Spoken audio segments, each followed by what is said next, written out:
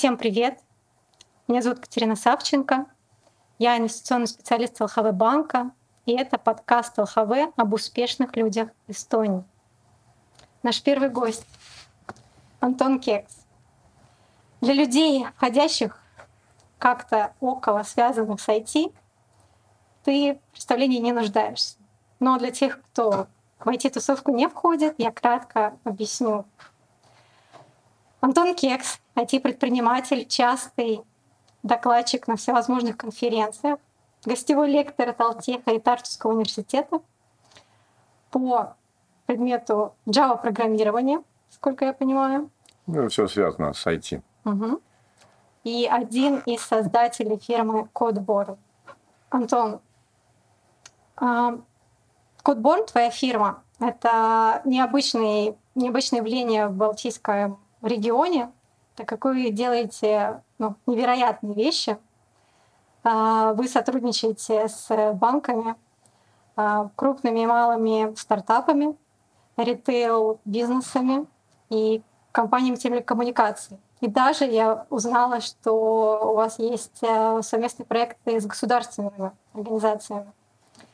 То есть, в двух словах, ваша фирма CodeBorn, она работает на другие фирмы, у которых есть свои программисты, свой штат, которые получают зарплату, они программируют каждый день, но почему-то эти фирмы обращаются к вам, чтобы реализовать тот или иной проект. То есть, соответственно, вы делаете что-то, чего другие не могут сделать. Не у всех есть свои программисты. Да, мы действительно сервисная компания. Мы уже 12 лет назад ее создали. Поэтому был толчок, дал предыдущий финансовый кризис 2008-2009 года. Тогда мы вышли из Светбанка, большая часть команды на тот момент. Сейчас нас уже 40 человек, вначале нас было 10. И мы предоставляем действительно услугу разработки IT-систем для абсолютно разных бизнесов. И мы отличаемся от других тем, что мы это делаем крайне эффективно и быстро, потому что там в индустрии принято делать очень много людей, большие команды, много разных ролей. Мы предпочитаем все делать сами, то есть у нас нет разных ролей. Мы работаем в парах, очень маленькими командами. И, например, как для примера я могу сказать, что мы делаем такие проекты, как создать целый интернет-банк с нуля, например, за 5 месяцев. То есть кроме нас такого почти никто не делает. И вот этим мы отличаемся. Даже еще когда в старые времена, очень давно в Светбанке, когда мы были... Я руководил разработкой даже интернет-банка Светбанковского, то к нам все равно приходили со всех других департаментов банка, чтобы спасать. Например, какой-то проект, который, например, уже много лет там что-то пытаются делать, пишутся какие-то анализы и так далее, то к нам приходили и спрашивали, а как результат получить. И мы были та команда, которая могла получить результат уже за неделю, за месяц, первый результат какой-то дать. И это именно то, с чем мы начали свою компанию CodeBorn, что мы можем сразу получить результат. Мы для этого используем Agile, методы гибкой разработки, парное программирование, много интересных практик, которые мало кто использует, к сожалению. Я даже вместе с еще знакомыми организовали такую организацию, как Agile Estonia, чтобы вот эти все практики более широко всех обучать в Эстонии, например. Ну и плюс по миру я езжу на конференции и тоже всех обучаю именно этому, не только программированию на Java или на чем-нибудь еще. И потому что вот это дает именно вот этот вот mindset, мы это называем еще software craftsmanship, что это мастерство. Это не просто программисты у нас сидят мастера, которые делают гораздо больше, несколько раз, чем обычный программист. В частности, например, это еще очень детальное обсуждение с клиентом, и мы пытаемся тоже понять бизнес очень хорошо, чтобы придумать, как проблемы бизнеса решать. Что очень часто приходят к IT-компаниям с решением, например, я хочу мобильное приложение. А мы это те, кто, может быть, скажет, а может быть, вам не нужно мобильное приложение, может быть, вам нужно совсем что-то другое, чтобы ваш бизнес полетел. Поэтому к нам приходят по такой причине. Антон, я тебя знаю, не будем скрывать лично. И мне кажется, кодбор, вот то, что ты сейчас описал, необычные практики, которые вы используете, это, мне кажется, отражение самого тебя. Я расскажу для наших зрителей, как я тебя вообще впервые увидела. Это было 7 лет назад, по-моему. И вообще первый наш контакт с тобой, и мне кажется, это тебя характеризует как человека, произошел в твой собственный день рождения, на твоей вечеринке. Я тебя до этого вообще не знала, не слышала о тебе, ничего не видела.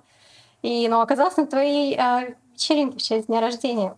Я уже знала, что это костюмированная парти, и я пришла в костюме, и там все были в костюмах, и все равно, когда значит, ты подошел, оказалось, что виновник Тождества — это копия двухметровая рыжеволосая Иисуса Христа. И тут мне стало понятно, что Антон Кекс — это личность неординарная во всех отношениях. И после этого ты не раз подтверждал, что ты действительно неординарный человек. Стоит хотя бы упомянуть, что ты, наверное, побывал во всех странах или практически во всех. К сожалению, только в половине. В половине, окей. Тоже, знаешь, цифра такая значительная. По-моему, даже в какое-то время до пандемии у тебя был план каждый месяц новая страна, и ты этому придерживался. И тебе не помешали даже дети. То есть ты брал и свою малолетнюю дочь, она была, я помню, было, по-моему, месяц от рождения, как вы вместе со своей прекрасной женой Мириам и маленькой дочеркой поехали в Китай. То есть тоже такой как бы показатель тебя. И мне кажется, вот это ты все перенес в кодбор. У меня вопрос, как ты сказал, что работал в Светбанке, это было 12 лет назад, еще там работал. И как тебе в голову вообще пришла такая идея бросить это удобное болотце корпоративное с фиксированной зарплатой, отпусками, бонусами и перейти в свободное плавание? Ну, как я уже сказал, тогда было время такое неспокойное. Тогда, в принципе, банки в основном занимались там погашением плохих кредитов. Это вот был 2009 год, когда мы начали как бы эту идею созревать. И мы знали, и это был не только я. То есть, на самом деле, как говорится, что в любом успехе есть большая доля удачи. Это, в принципе, как вот с Кодборном было, что в Светбанке, в принципе, у нас появилось как бы еще люди, которым тоже, у которых такие же values, которым тоже нравится вот это вот, можно сказать, быстрый результат, там, no bullshit, вот это всякая вот такая вещь. И мы вместе с ними вот собрались и решили, что, может быть, так как у нас хорошая сплоченная команда уже тогда там в Сбербанке была, но не все как бы шли тоже, не всем нравилось работать по нашим методам. Поэтому мы решили, что, может быть, мы попробуем теперь снаружи банка повторить то же самое и просто диверсифицировать свое портфолио клиентов и проектов. Например, заниматься не только финансовыми проектами, а какими-то другими. У нас одни из первых проектов были это Есть Энергия, и, например, вот это сейчас уже, может быть, плохо про это говорить, но вот мы немножко виноваты в том, что появилась биржа, или Эстония вышла на биржу электричества, потом мы занимались и солнечными панелями, и зарядкой электромашин, и вот всякие такие вещи, дигитальным телевидением. То есть это все было тоже для нас интересно, вот попасть как бы и заниматься совсем другими какими-то вещами, не только финансовыми. И поэтому вот мы вышли, мы попробовали, мы рискнули. Было так, что это было 8 марта 2010 года. Когда мы перешли в наш новый офис, пустой абсолютно, и мы первый день, чем мы занимались, мы скручивали столы, притаскивали туда стулья, все делали сами. То есть мы почти ничего туда не инвестировали, и мы пошли на большой риск. То есть наш самый большой риск — это были зарплаты вот этих первых 10 людей, которых мы взяли с банковскими зарплатами в свою компанию, которая 0 денег на счету, по сути. И мы построили весь свой процесс тоже так, и первых клиентов, чтобы мы могли уже через месяц первые зарплаты выплачивать. И сильно беспокоились, конечно, но у нас в итоге это получилось. И за все эти 12 лет не было таких моментов, когда вы ощущали какой-то кризис, что ли, недостаток клиентов? Да, мы, в принципе, достаточно наши услуги востребованы. Поначалу, естественно, достаточно сложно было получить себе имя. Мы ходили, а нас никто не знал. То есть, в принципе, мы первых клиентов и так далее мы получали именно за счет своих личных контактов. Это я, Томас, Аху, Эрик. Мы ходили и говорили, что вот это у нас компания, но там я. Это вот был бренд. Теперь уже Codeborn стал сам брендом, который продается, который, может быть, там выше моего личного бренда, я не знаю. Поэтому, но для этого это был долгий путь. То есть несколько лет прошло, пока нас на рынке стали знать, стали про нас говорить. Естественно, очень сильно помогали вот эти мои публичные выступления, которые мне нравятся. Мне вообще очень нравится как бы обучать людей или помогать им тоже расти. Вот то, что я умею, мне кажется, что очень важен третий уровень профессионализма. Как говорят, что первый уровень профессионализма, когда ты сам очень круто все умеешь. Второй уровень — это когда ты начинаешь придумывать инновации в своей области. И третий уровень — это когда ты своим инновациям учишь других людей. Вот Codeborn, в принципе, занимается во многом вот этим вот третьим уровнем тоже. И вот эти все мои выступления на конференциях, лекции в университетах и так далее, это все вот именно... Это как бы еще альтруизм, за это никто деньги не платит, но это для того, чтобы в общем как бы эстонский IT и вообще мировой IT как бы улучшать, чтобы все вокруг нас становилось лучше, потому что мы так много видим в Codeborn. Очень часто нас зовут спасать какие-то проекты, которые другие компании уже как бы так испортили или, скажем так, не двигаются достаточно быстро, то к нам приходят и говорят: помогите. Ну вот, и мы там смотрим, что там понаделали. Нам как бы за индустрию стыдно. И вот чтобы нам было меньше стыдно или менее часто стыдно, для этого нужно как раз вот ходить и пытаться пропагандировать это все вокруг. Ну, как считаешь, приносит плоды твои? Ну, конечно. Конечно. На самом деле, на конференциях меня любят. Мне даже говорили, что до пандемии, конечно, все эти конференции были. Я сейчас немножко даже скучаю по сцене, когда перед тобой там 2000 человек, ты выходишь и это как бы что... Я всегда мечтал в детстве быть рок-звездой. У меня не получилось. Но я как минимум могу на конференциях пойти, да, выходить перед большим залом, и там народ И, в принципе, более-менее эмоции почти те же самые. Вот эта энергия толпы и так далее, которую сейчас и во время пандемии, из-за того, что большинство конференций онлайн, ее не получаешь. И совсем как бы другое ощущение. И плоды приносят, потому что, да, вот эти большие залы собираются или собирались на меня. Мне говорили даже, что некоторые конференции, для них было очень важно выставить мое имя, чтобы продавать билеты. Хедлайнер. Да, поэтому как бы вот таких высот я достиг.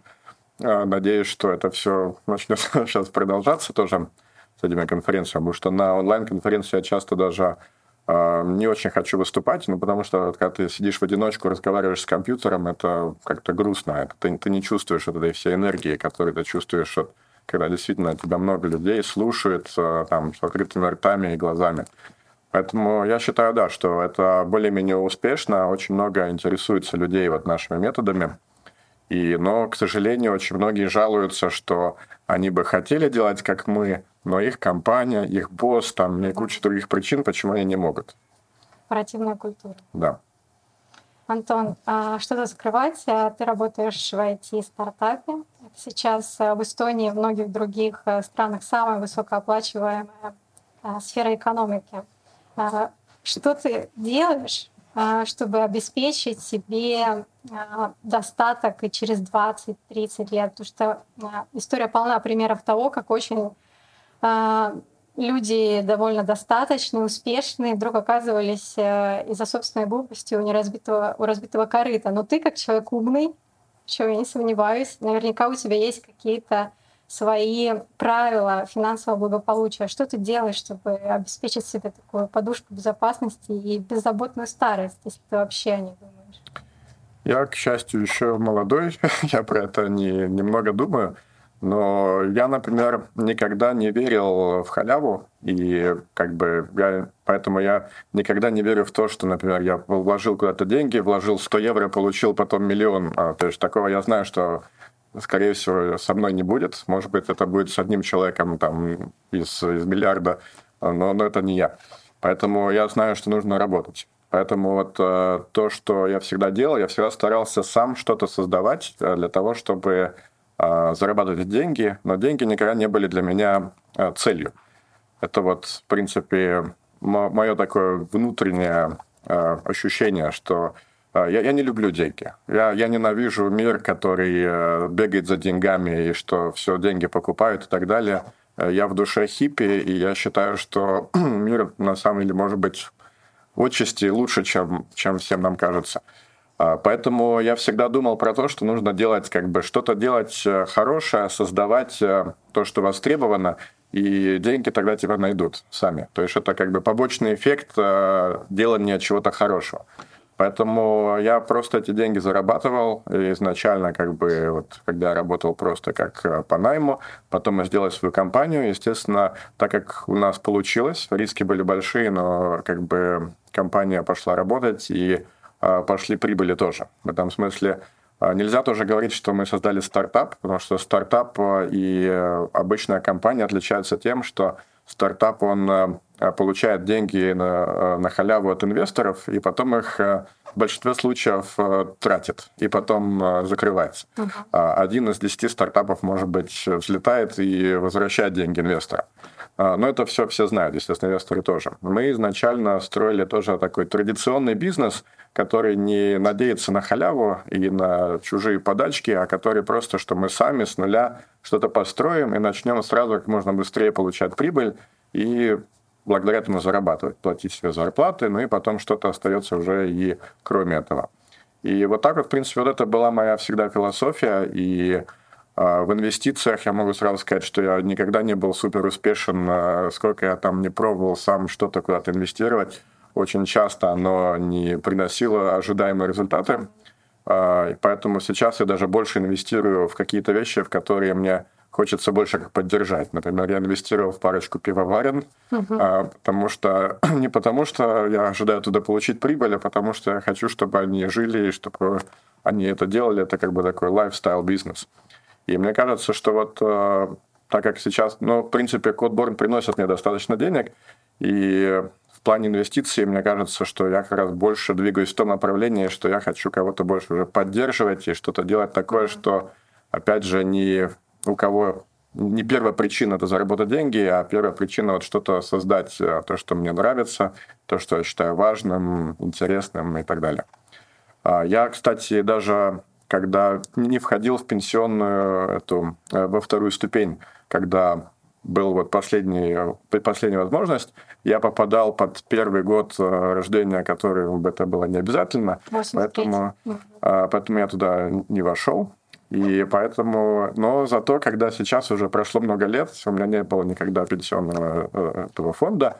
И третьей ступени тоже не было. Третьей ступени у меня тоже не было, хотя я теперь где-то в прошлом году, когда произошла пенсионная реформа, опять про это много говорили, то я в первый раз подумал, что а почему бы нет? Ладно, я подключился ко второй ступени, немножко начал денег откидывать в третью ступень тоже. Просто for fun. Момент, но что люди делают наоборот. Да, люди сейчас многие выходят, но для меня было так, что чем моложе я был, тем я думал, тем это все дальше, во-первых, и я думал, что я скорее заработаю эти деньги сам, чем буду их накапливать в пенсионном фонде. Значит, Codeborn, ты рассчитываешь на прибыль с этой компании и на пенсию существовать, в принципе?